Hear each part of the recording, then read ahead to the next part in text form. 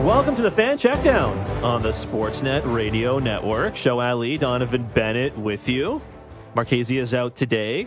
He will be back on Monday as usual, but I am filling in. Going deep reunion of sorts, Donovan. Maybe a That's reunion. right. Like, is reunion too strong a word? I basically see and talk to you basically every day, but either way, I am here with you once again. No, not a too strong a word. Feel free to listen, favorite, share, and subscribe. Not just the check down, but going deep if you like this conversation, which I'm sure you will. Happy to have you back. Marchese, he is on a scheduled rest day. Yes. So Load management. Exactly. So we're not the Cleveland Browns where we're, depending on the day or the minute or the hour, we change what the injury designation is for a given player. Although it seems to be something that is going around the NFL where it was essentially reported that Jalen Ramsey was going to be in the lineup this week, his first week back from preseason knee injury, and he tweeted saying that he's not sure if he's going to be back this week. It was funny to see that because multiple insiders tweeted that he was being activated, and I think he quote tweeted, quote X'd, whatever you want to call it. Yes, quote X'd. But he put out there on social that I think even he was quote tweeting Adam Schefter of all people to say, yeah, this is news to me. Like, people just want to be first. It's pretty funny. I always think it's really funny whenever athletes do that because they just clearly have, at least some of them do, seem to almost revel in having a combative relationship with certain insiders. Yeah, they have their own platform. They, in many instances, have their own media companies, so they want to own the story. I do say, though, having worked, it's not at all the same, but in a somewhat similar industry where what is happening with our careers, with our workplace is news and is being reported, it does feel somewhat invasive when you see something that impacts you for the first time on Twitter or on social media, or you get a text or a DM from a reporter saying, hey, can you comment on this? So the fact that that is their everyday lived existence would be odd.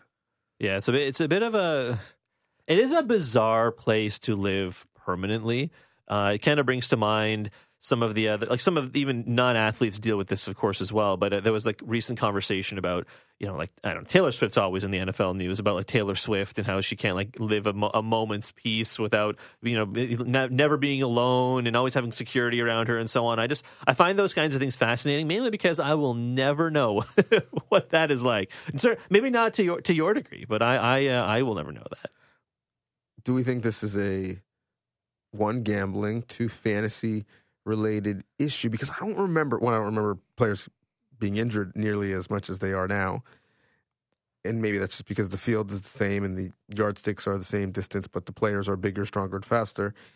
But I don't remember this being a conversation when we were growing up consuming football. Now, every day I'm getting an update saying like so-and-so has moved from doubtful to questionable. They're tracking in the right direction. And we know that Thursday is the work week day in terms of practice. And you have to be a full participant on Thursday for have any hopes to play by Saturday or Sunday. I imagine that it's because we consume the sport differently that this is a thing, because I just never remember hearing, well, Emmitt Smith has a separated shoulder and he's gone from doubtful to questionable. Right. I showed up on Sunday. They told me Emmitt Smith was playing with a separated shoulder, and that was the end of the conversation. Yeah, it's definitely tied to the gambling aspect of things, and maybe to a lesser degree fantasy sports, but I think mostly gambling, which is why the Bijan Robinson thing annoyed so many people. And I know you and Marchese talked about it, but it was kind of in the same vein of he shows up. No one disclosed any information about whether or not he was injured, and then he plays like a couple of decoy snaps essentially at the beginning of the game, and then didn't play again. And Arthur Smith clearly did not see any issue with that. And I guess there is no like inherent problem with it, other than that it messes up lines. And whether or not you think that's a problem, I think that's a whole other conversation as well. But it kind of in the same vein is what I find interesting about the Deshaun Watson injury conversation with the Browns, which is what you brought up to start the show. Clearly some players, whether maybe Jalen Ramsey clearly could be a part of this as well, but clearly some players are just not on the same page as not just the media, but like maybe other parts of their own team, for example. Like for Deshaun Watson's case, like Greg Rosenthal from around the NFL had put together this timeline, which I thought was really interesting. So Kevin Stefanski said Deshaun Watson was medically cleared, and then he misses 3 weeks. And then you find the Dorian Thompson Robinson, I think is the backup's name. Mm-hmm. He finds out he's starting for Watson the morning of that game. And then this past Sunday, Watson would start in Seattle, and then Wednesday, Watson was out. So it just there's clearly some kind of disconnect there, and I don't know where it's tied to the gambling forum of this conversation. It probably isn't in his case specifically, but it's a bizarre situation to live in when your starting quarterback is not in the place he should be. And the aspect of that timeline that is really gray is that after the most recent game, Stefanski gave an explanation saying ultimately that he was protecting his franchise quarterback, that he cleared the concussion protocol, but yet he already knew that he was going to start in this week's game, which we now know is not going to be the case because he then was later designated, as you mentioned, day-to-day, and then now we don't care how many days. He's not playing. And then prior to that, the last time Stefanski spoke in front of a live microphone talking about the health of his player, he claimed that the player decided that he was not able to go, that he, to your point, was medically cleared. And then his GM, the first time he had an opportunity to speak in front of a live microphone, said that everybody was on the same page and that he wasn't able to play from a health standpoint. So clearly everyone wasn't on the same page. Or they were, and they're lying. And if they are lying, being deceitful, misremembering, whatever you want to call it, does that then bring into the question of, well, hey, Kevin Stefanski, part of this gambling money is paying your salary, so you have a duty to expose whatever you believe to be the truth at that point. Well, I spoke on the Bijan Robinson scenario, as did Marchese. If you missed that conversation, just go back in your podcast feed and listen to it. But you haven't had a chance to weigh in. Where do you stand? Because Arthur Smith and others tried to pour water on it after the fact, saying it was a non-story, it was much ado about nothing. But people were legit upset and expecting some money back if they were gambling on Bijan that day. I mean, I'm not a huge gambler. Like I don't spend a lot of dollars on those kinds of things. I like to bet on on season long things, like who's going to be the offensive rookie of the year and who's going to be the MVP. And you placed your money on Puka Nacua, clearly. Offensive rookie of the year. I did place a couple of dollars on Anthony Richardson, which have now gone all the way down the drain. Set those on fire. Yeah, that's gone. That's gone. Not coming back, unfortunately. But the Bijan thing, because I'm not a gambler, it didn't bother me too much. Having said that, if the NFL is going to take very heavy-handed stances on gambling, whether it's the Calvin Ridley situation from a couple of years ago, or and the Jameson Williams thing, and you have all these guys saying, "Oh, we placed our bets from non-NFL facilities, and they're not on our teams." Guys being very careful to tiptoe around all the various language and about what it means to gamble on games, and even whether you're gambling with your buddies at a bar, for example. And I know NFL players probably do it differently. Having said that, if the NFL is going to take such a heavy-handed stance, they're probably should. I don't want to be like, yes, they should punish them for misrepresenting the facts, but we have seen other teams not mess around with the injury report and questionable and doubtful and all these things over the years and get fined or get loss of draft picks and so on. And again, I'm not saying that's necessarily what needs to happen for Bijan Robinson's situation, but there probably should be some kind of edict that the league office hands down and says, well, if your guy is injured, you got to do something about it. You can't keep it to yourself the morning of the game, or worse, if the guy's actually injured, force him to play just so you get around this issue. You can't have it both ways, I guess is what I'm saying. You got to do one or the other. And it's all about precedent and coming up with rules that make sense for everybody, even though these are issues that we don't care about, if we're being honest, about everybody. The players that we're talking about, Bijan Robinson, Deshaun Watson, are the most high-profile players on their team. They were drafted in 100% of fantasy leagues. If we were talking about the backup 3-technique defensive tackle or the nickel corner, we're not talking about it because nobody would really know other than the guy who runs the Duval Time blog, Dotspot. Is Blogspot still a thing? Anyways. I used to have a Blogspot. There you go. The guy who's running Duval Time Blogspot, he's the guy who knows that the Jaguars 3-technique only played on 3 snaps and he was averaging 45 coming into the game. It wouldn't change the line. Nobody has that person drafted in their fantasy. If you had the Jaguars defense, you're not upset because their backup 3-technique didn't play. So it's not really about being forthright around the health and availability about everybody. It's about doing it for the people that we care about. And the NBA, quite frankly, has not even hid that fact. They're coming up with rules on what you can do with players that are all-stars in primetime games. You want to rest them for these games that nobody cares about? Or you want to rest players that nobody cares about? Knock yourself out. But for these group of individuals, these 24 to 50, because I don't even really know how the math works. Do you have to be an all-star the previous year? If you were injured and missed the game? Did you have to play in the game? If you were like a commissioner's exempt list, who got you in there because of injury, like does that all-star count? Like Russell Westbrook, not an all-star. Sure, yeah. But was one and is a Hall of Famer. Can we DNP CD him for rest? Ooh, Russell Westbrook is a Hall of Famer. That's a whole other can of worms. You don't think so? Oh, I'd say no.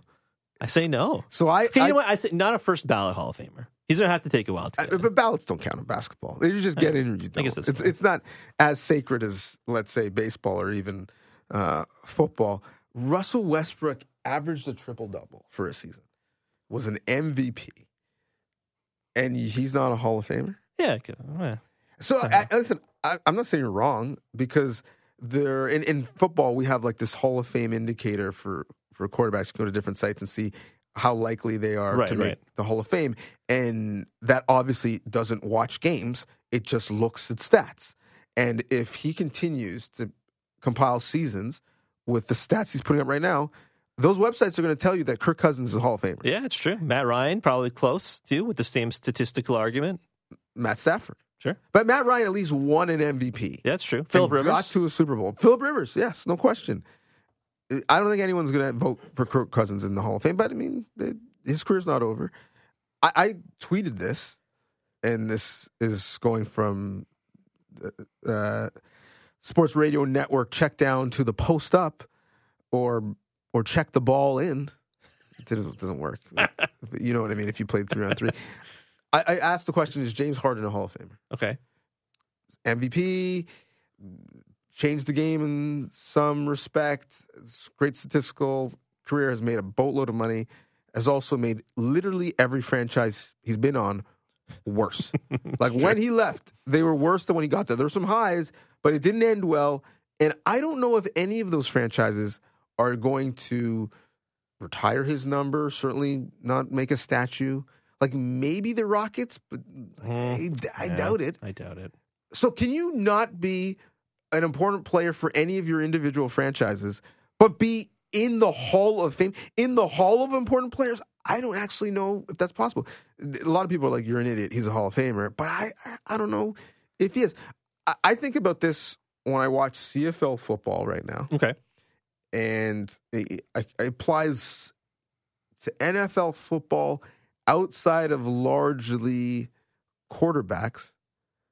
How many people are playing right now that you think, oh yeah, they're a Hall of Fame? In the NFL? Yeah. Like I think that number is shrinking because I think the longevity of you being an impact player is small. We'll talk about him later in terms of being in trade talks. Is there a Hall of Famer on the Tennessee Titans right now? Oh man. They have two really good players. Will Levis? No. I mean, we've never seen him play, so maybe.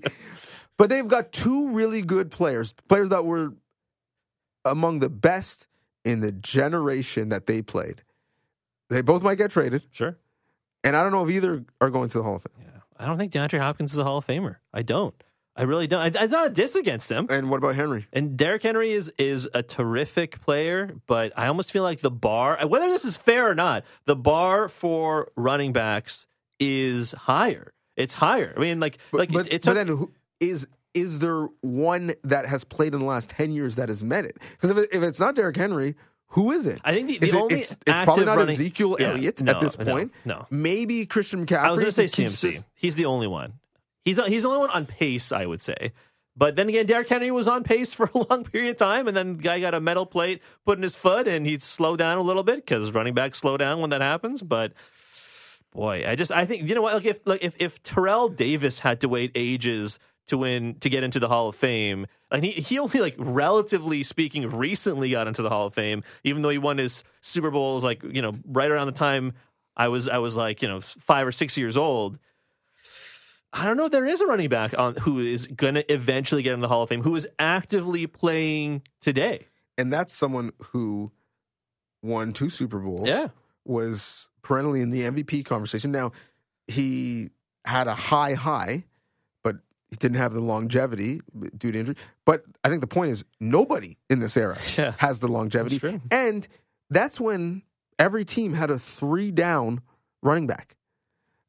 How many teams now have a 3-down running back? Again, I think the 2 people we're talking about, Henry and McCaffrey, might be it.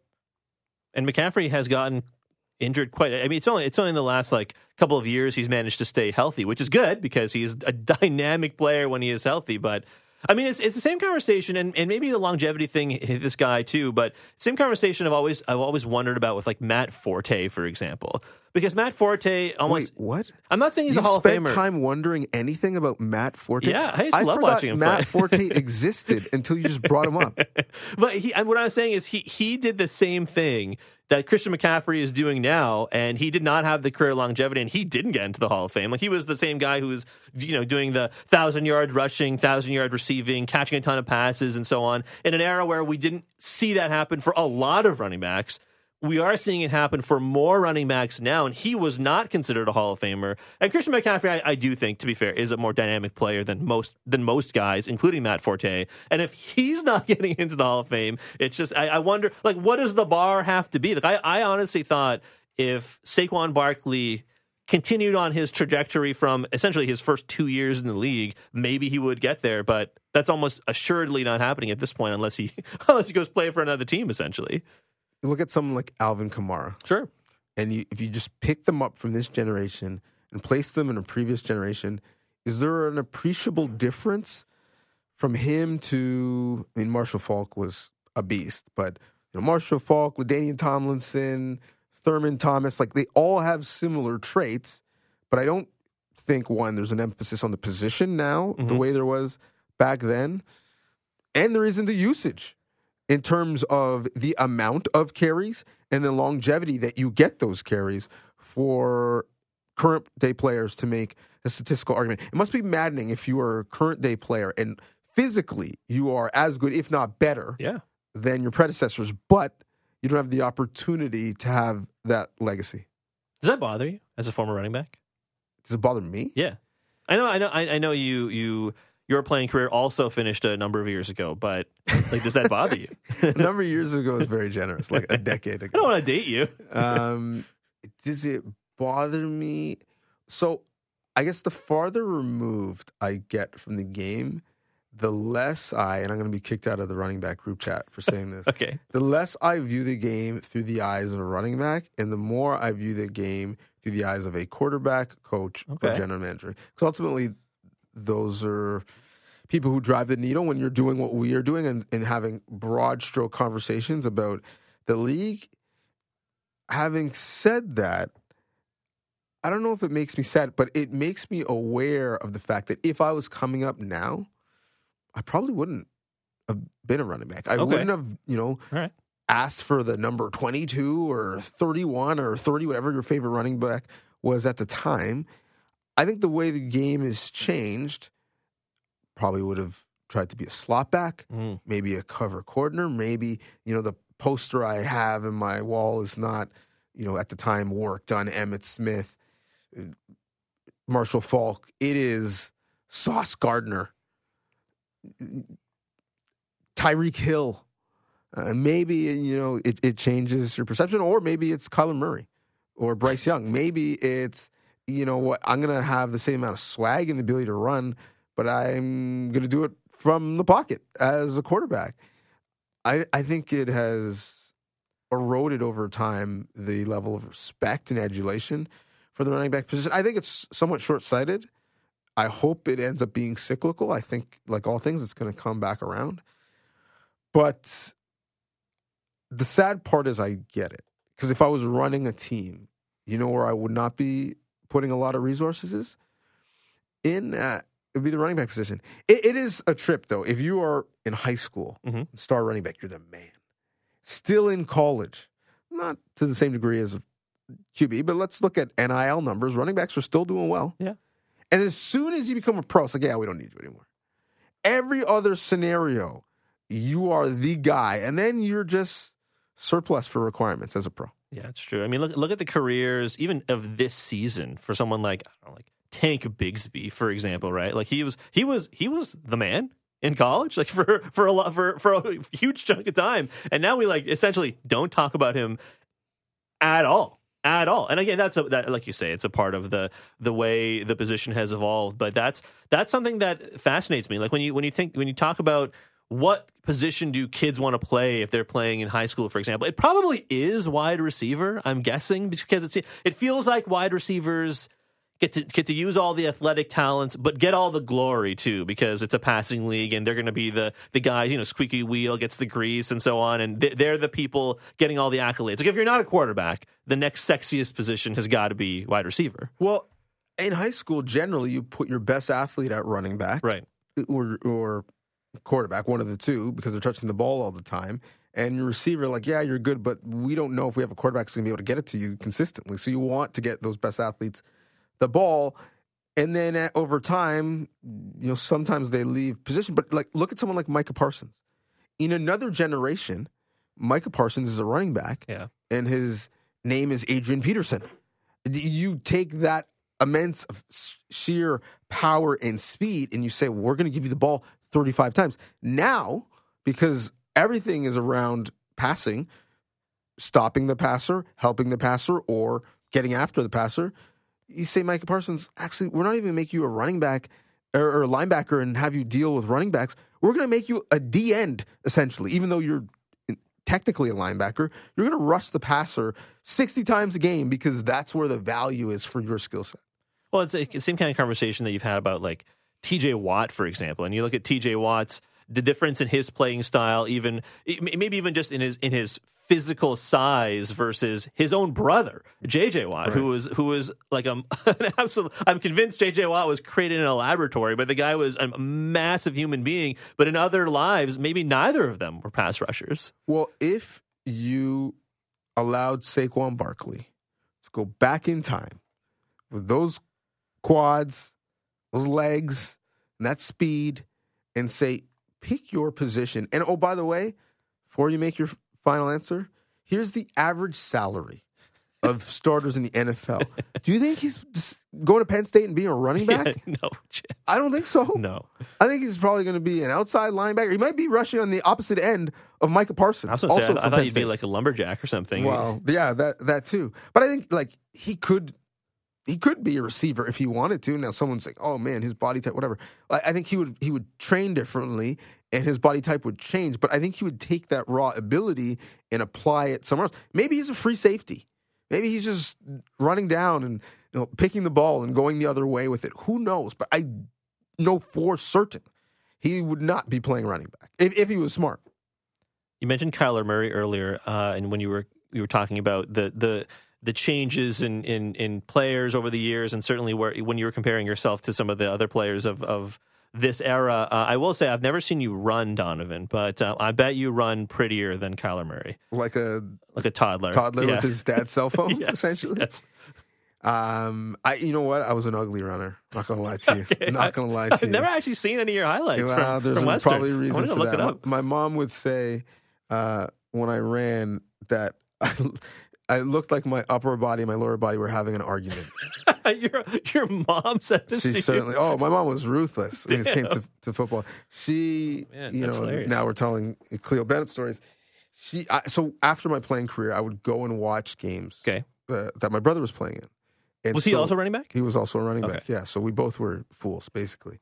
And I didn't really get to watch many of these games because we would always be playing at the same time for the majority of our life. And so I'm sitting with her, and no matter how big the crowd was, I could always hear one voice playing.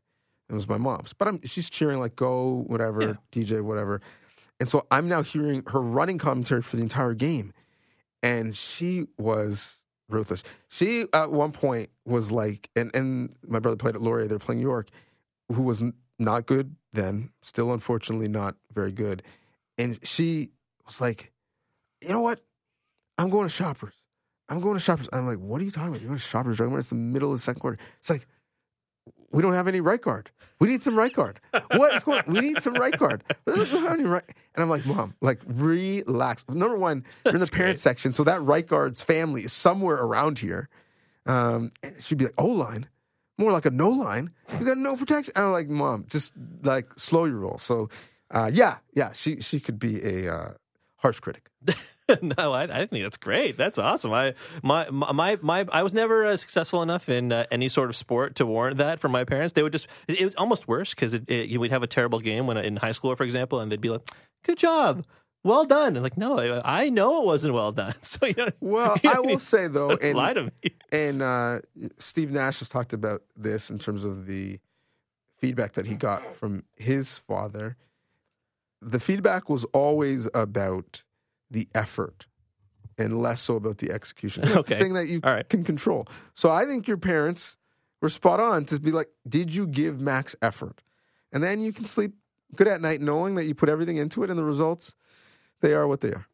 Well, while the results were not always great for me in high school, put it this way, Donovan, I was a defensive back, and as you can see, shut down show. Well, you can see me. Don't throw to his side. It was either you made a great play deflection, or you get trucked by the 6-foot running back, a 17-year-old 6-foot running back from Birchmount Park. Look, let's take a quick break, and when we come back, I do want to have a conversation with you about another teams whose effort and execution has been questioned as of late. Marchese's beloved Buffalo Bills. Circle the wagons. Yeah, and hey, look, they win 24-18 against Tampa Bay Buccaneers. And to start the game, I thought it was going to be a runaway, and to end the game, perhaps less than convincing, despite the win, despite now being, I guess, 5-3. Let's take the break. When we come back, chat about those Buffalo Bills and take a look around the rest of the NFL as well. You're listening to the Fan Checkdown Show and Donovan on the Sportsnet Radio Network. Breaking down the top stories in the NHL every day. The Jeff Merrick Show. Subscribe and download the show on Apple, Spotify, or wherever you get your podcasts.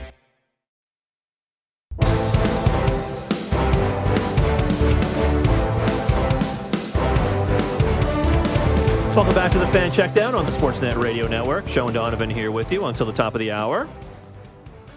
Continuing our Hall of Fame discussion in the break, Donovan.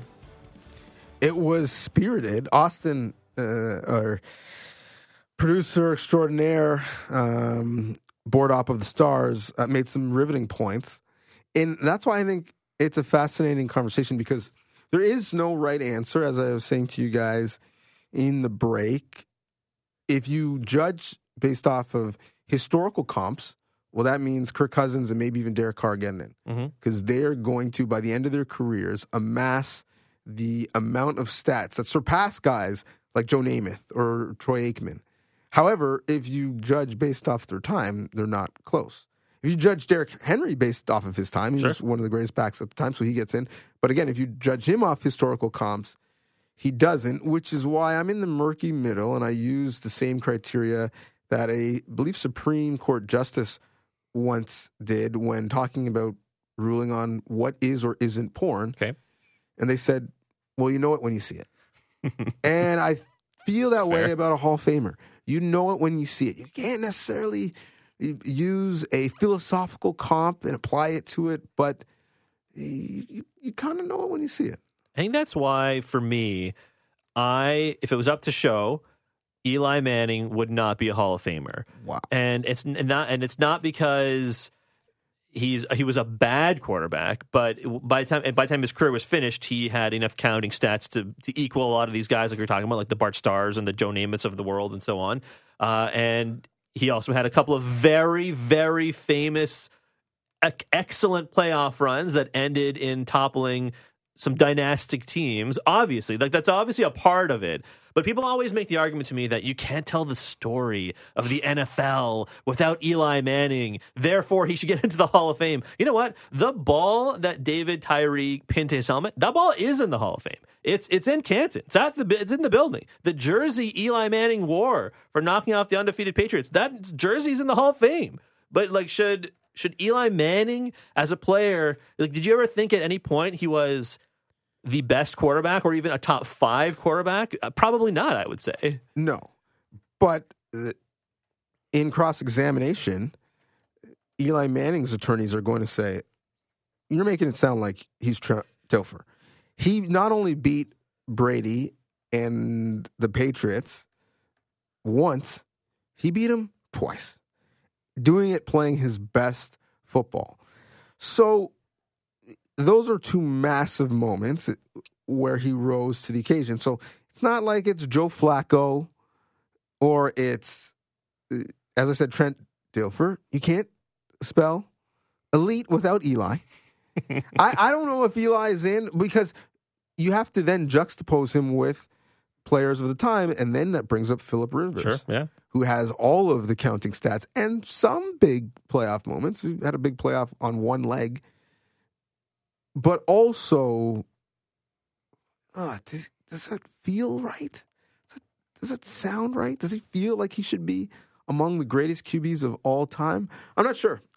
This era is going to be... Yeah. There's some open and shut cases, obviously. Patrick Mahomes could retire tomorrow. Yep. He's in the Hall of Fame. There's going to be a lot of others that by the end of their career, and they're still early, where we look at them, we kind of squint and be like, does Ty go to the runner with you? I'm not sure. Yeah, I'll be when Josh Allen hangs it up and when Lamar Jackson hangs it up and he's already won an MVP. You know, when a lot of these guys hang it up eventually, and we'll see what the future holds for their contemporaries. You mentioned Patrick Mahomes. Certainly, we know about that already. But Justin Herbert, for example, and Jalen Hurts. And when these guys retire, and you're hoping they don't retire for another 15 years, essentially. But when they all retire, we'll have to see what their careers and how their careers have unfolded, because, like you said, it's kind of an open and shut case with one of them in Patrick Mahomes already. But and maybe the MVP for Lamar Jackson will buoy him if he just stays healthy and continues to do what he's done for another, even if it's just 10 years. Even if the Ravens never win the Super Bowl with Lamar Jackson, if he plays like this for another 10 years, is that enough in this era to get you into the Hall of Fame? It might be. Well, then you have the Matt Ryan contingent who says, hey, he has an MVP. The interesting is we look at all of the current quarterbacks that are in the league right now.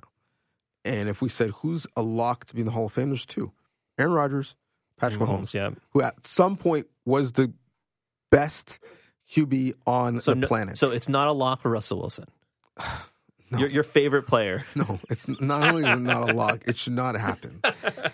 But I don't think any other era where we couldn't look and watch and say, oh, we know, like, hands down, it's 4, it's 5, it's 6. It's just a matter of who gets through the pipeline at the right time, whether it's Dan Marino, Jim Kelly, Troy Aikman, Steve Young, on and on and on. There's always been so many at the same time. Yeah. Now, essentially, there's just those two and then a bunch of question marks.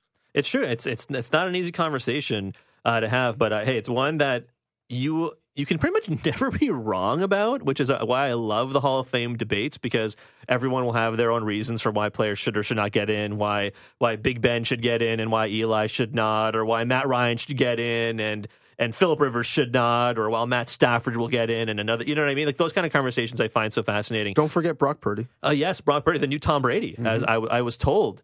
We were talking about this yesterday, the idea of what makes a system quarterback. And I'm not sure if it's been entirely reported, if Sam Darnold will for sure start, just because I think there's a lot of questionable tags that surround Brock Purdy, concussion issues, and so on. But a lot of people, Donovan, talk about the idea of system quarterbacks and kind of use it like as a negative, like to denigrate someone. They kind of use it as like a put down, right? Quarterbacks consider it a slur. Yeah, and I think a lot of people have used that to describe Brock Purdy. And you know what? In the last couple of weeks, the 49ers have lost now 2 straight games. They have not looked particularly impressive. Now, of course, that comes with some injuries on offense and defense, but at the same time, teams overcome injuries and go on to win lots of games. The 49ers are still a good team. But if Sam Darnold is, let's say he does play on Sunday, and he is able to go in there and produce at a relatively high level in a Kyle Shanahan offense, does that,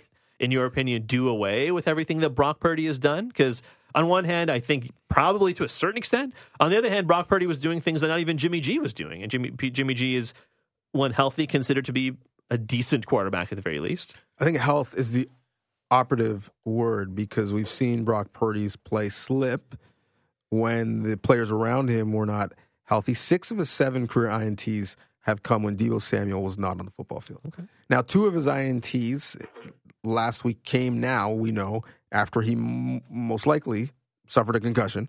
So we have to put that asterisk in there as well because it's the first time in his career he's thrown multiple picks in a game. Sam Darnold is an amazing baseline in terms of, is Kyle Shanahan truly the QB whisperer? He's got a 21-34 career record as a starter, but he's also someone, when he was at USC, that teams were legit tanking for. There are many people who believe that the only player playing now who had a better combine performance than Sam Darnold was Patrick Mahomes. That's how good he is at slinging the football. So physically, he's there. Now, the position clearly isn't just physical, because if it was, Jay Cutler would be in the Hall of Fame.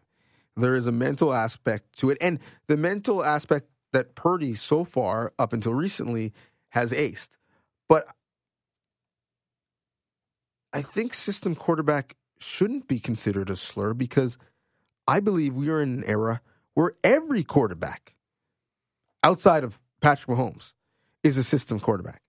Every quarterback is in a scenario that is just add water for them. Here's the easy button. Here are, when you get off the bus, 5-10 easy completions that take your percentage from the high 50s to low 60s, which historically was good, into the high 60s and low 70s. Right.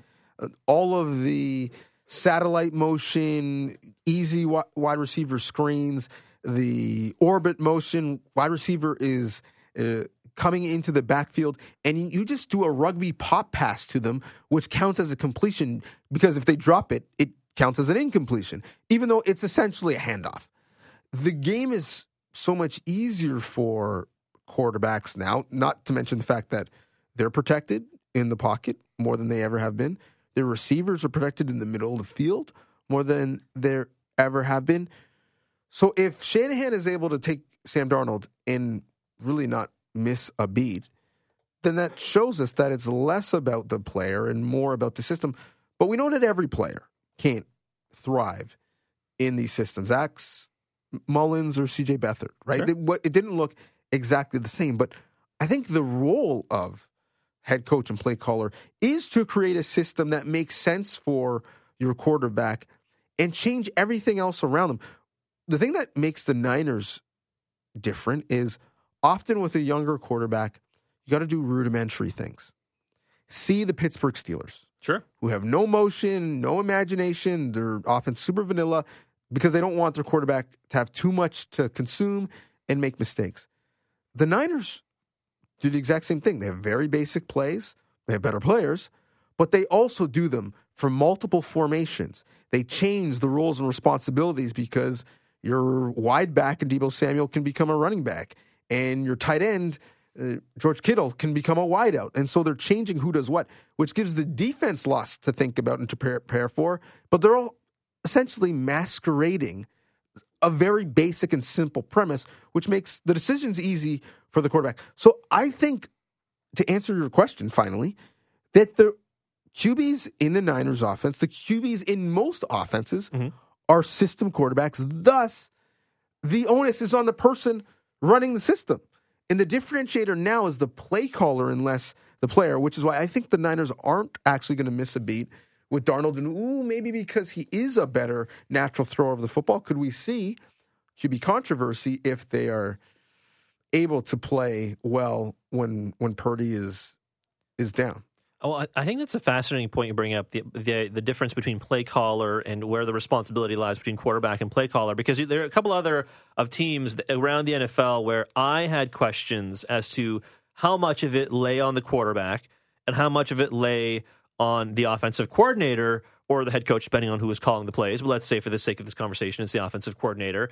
And two guys who I think are largely considered to be top 5 quarterbacks today by most people, Patrick Mahomes and Josh Allen, both, of course, in the AFC, and both, I think a lot of people hope there'd be some kind of clash between these two in the playoffs because it'd be a lot of fun to watch, as it usually has been. But Josh Allen, I guess, year number 2 under Ken Dorsey's offense in Buffalo, looked a little sluggish at times and downright bad at other times over the course of this season. And I think a large part of the Bills' struggles has to do on defense as well, because they've lost a lot of all-pro players. So that's another conversation. But the offense just has not looked quite the same under Ken Dorsey as perhaps it has looked under Brian Daboll, who went off and did pretty great things in New York last year. And then for Patrick Mahomes, finally, they win the Super Bowl a second time. And finally, Eric Bieniemy, he did not get a head coaching position, even though he probably should. But Eric Bieniemy goes off to Washington to try and help Sam Howell be all that he can be. And in his absence, Matt Nagy comes over to from Chicago after getting fired. He comes over to Kansas City. And the offense looks, I don't know, like a little sluggish. And you look at this past week's set of games, everyone not named Travis Kelce in Kansas City. I mean, Rashee Rice looks like a guy who could actually be a guy instead of just a guy. But I do kind of wonder how much of it is, in both cases, for both Ken Dorsey's Buffalo offense and Matt Nagy's KC offense, how much of their play calling is being actually covered up, for example, by the play of tremendous quarterbacks such as Patrick Mahomes and Josh Allen. Well, you mentioned Brian Daboll. I mean, look at him going to New York and what he's been able to do for Daniel Jones in relation to what Daniel Jones was before he got there. But even that only goes so far, because Daniel Jones is at his best when Saquon Barkley happens to be standing beside him. Yeah. Right? You need an environment for that level of quarterback to be successful. I do think the Kansas City Chiefs can say, you know what, we can have a bunch of pedestrian wide receivers, because ultimately, Mahomes may have to make completions to 10 or 12 different people, but he's going to make them, and we're going to be okay. So let's invest on our defense and invest in our offensive line. We'll see if Josh Allen is at that level, because he took a jump not just when he got Daboll. He took a jump when he got Stephon Diggs. Right. And the Bears were hoping that was going to be the case with their scenario, adding a number 1 receiver, helping the quarterback. That hasn't been the case thus far. Worked for Jalen Hurts and A.J. Brown. That's another great example. Austin is shaking his head. A Titans fan, Austin is shaking his head back there. Well, I mean, the Titans need to just lose Howie Roseman's phone number, because whether it's Byard now, A.J. Brown before, like if you're getting a call from a Philadelphia area code, just don't pick up the phone. And 2 different general managers, John Robinson first, now Ron Canton. As you mentioned, the Titans, the issue I think now, in terms of why we have more system quarterbacks, is Will Levis starting for the Titans this week, the 2nd-round pick. It's 2 years in a row they've drafted a QB early in the draft. He now becomes the 7th rookie QB to start this year. Oof. We're in week 8. So no time ever before have we asked young QBs to play this fast into their careers. Maybe you would hold the clipboard, and by the end of the year, you might get some time. If not, generally you were an apprentice for your entire first year, like Patrick Mahomes. And so I think that's why, essentially, these scenarios have to be about the system, because the quarterback is generally, in most scenarios, relatively young or relatively expendable, because we struggle at times to keep them healthy. Part of the trade-off of having more running QBs and having more zone read is that they're going to take hits, they're going to miss some time. See Anthony Richardson. I do wonder, The answer to this question is probably yes, but I do wonder if Patrick Mahomes would be where he is today if both of these things had not happened. Andy Reid had come over to Kansas City to be his head coach, and Alex Smith had been present to help his development. Now, when you look at someone as talented as Patrick Mahomes, I feel like you probably believe that wherever he is, more often than not, talent wins out, because it usually does. But I kind of wonder how much those things helped him along. Whereas, to go back to my Josh Allen comparison, there wasn't exactly a lot going on in Buffalo when Josh Allen's earliest memories in Buffalo are him like just yeeting the football against the Texans in that playoff game, just like throwing it to literally no one and looking like he had lost his mind in the middle of a rundown field. And now here he is. Now you view Josh Allen as one of the more elite quarterbacks, and you're right, it does coincide in large part with Stephon Diggs' arrival from Minnesota. But I do kind of wonder if there are more factors than simply saying, you gotta offensive coordinators and head coaches have got to stop squishing square pegs into round holes, essentially. Josh Allen threw a cross-field 50-50 hospital pass, essentially a Hail Mary, to a fullback in that game. And I thought, this man has lost his mind. Yeah. One of the differences in terms of that assimilation process for those young QBs, and I think you're bang on when you talk about the play caller and the current QB being a professional and being a good example, in this case, Alex Smith, that maybe a Josh Allen or Carson Wentz didn't have, and certainly didn't have coming from smaller schools and smaller conferences, is the other aspect I'd throw into the equation is time on task.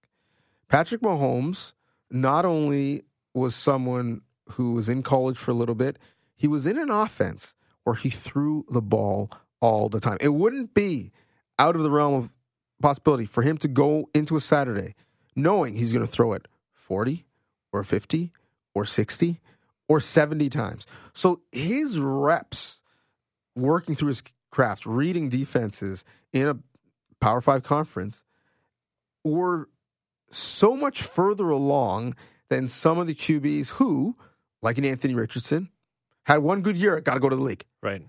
And so I think that's the other scenario, that even though he sat essentially for a year, he got to the NFL so much more advanced in terms of that time on task. Where now, with many of these QBs, because as soon as, and maybe NIL and that money will change it, but as soon as you're a day one pick, you got to go. Now, NFL teams are having to nurture and teach at the position just the fundamentals of the sport, and as well, how to read defenses. It does make me wonder about what the future for Caleb Williams will be, for example. Because wherever Caleb Williams, whatever you want, if you want to believe that if he doesn't get drafted to the right team, he'll go back to college, maybe that's true. But let's just say, for the sake of this brief conversation, that Caleb Williams goes to whoever takes him number one overall next year, whether it's the Bears or the Cardinals or whoever.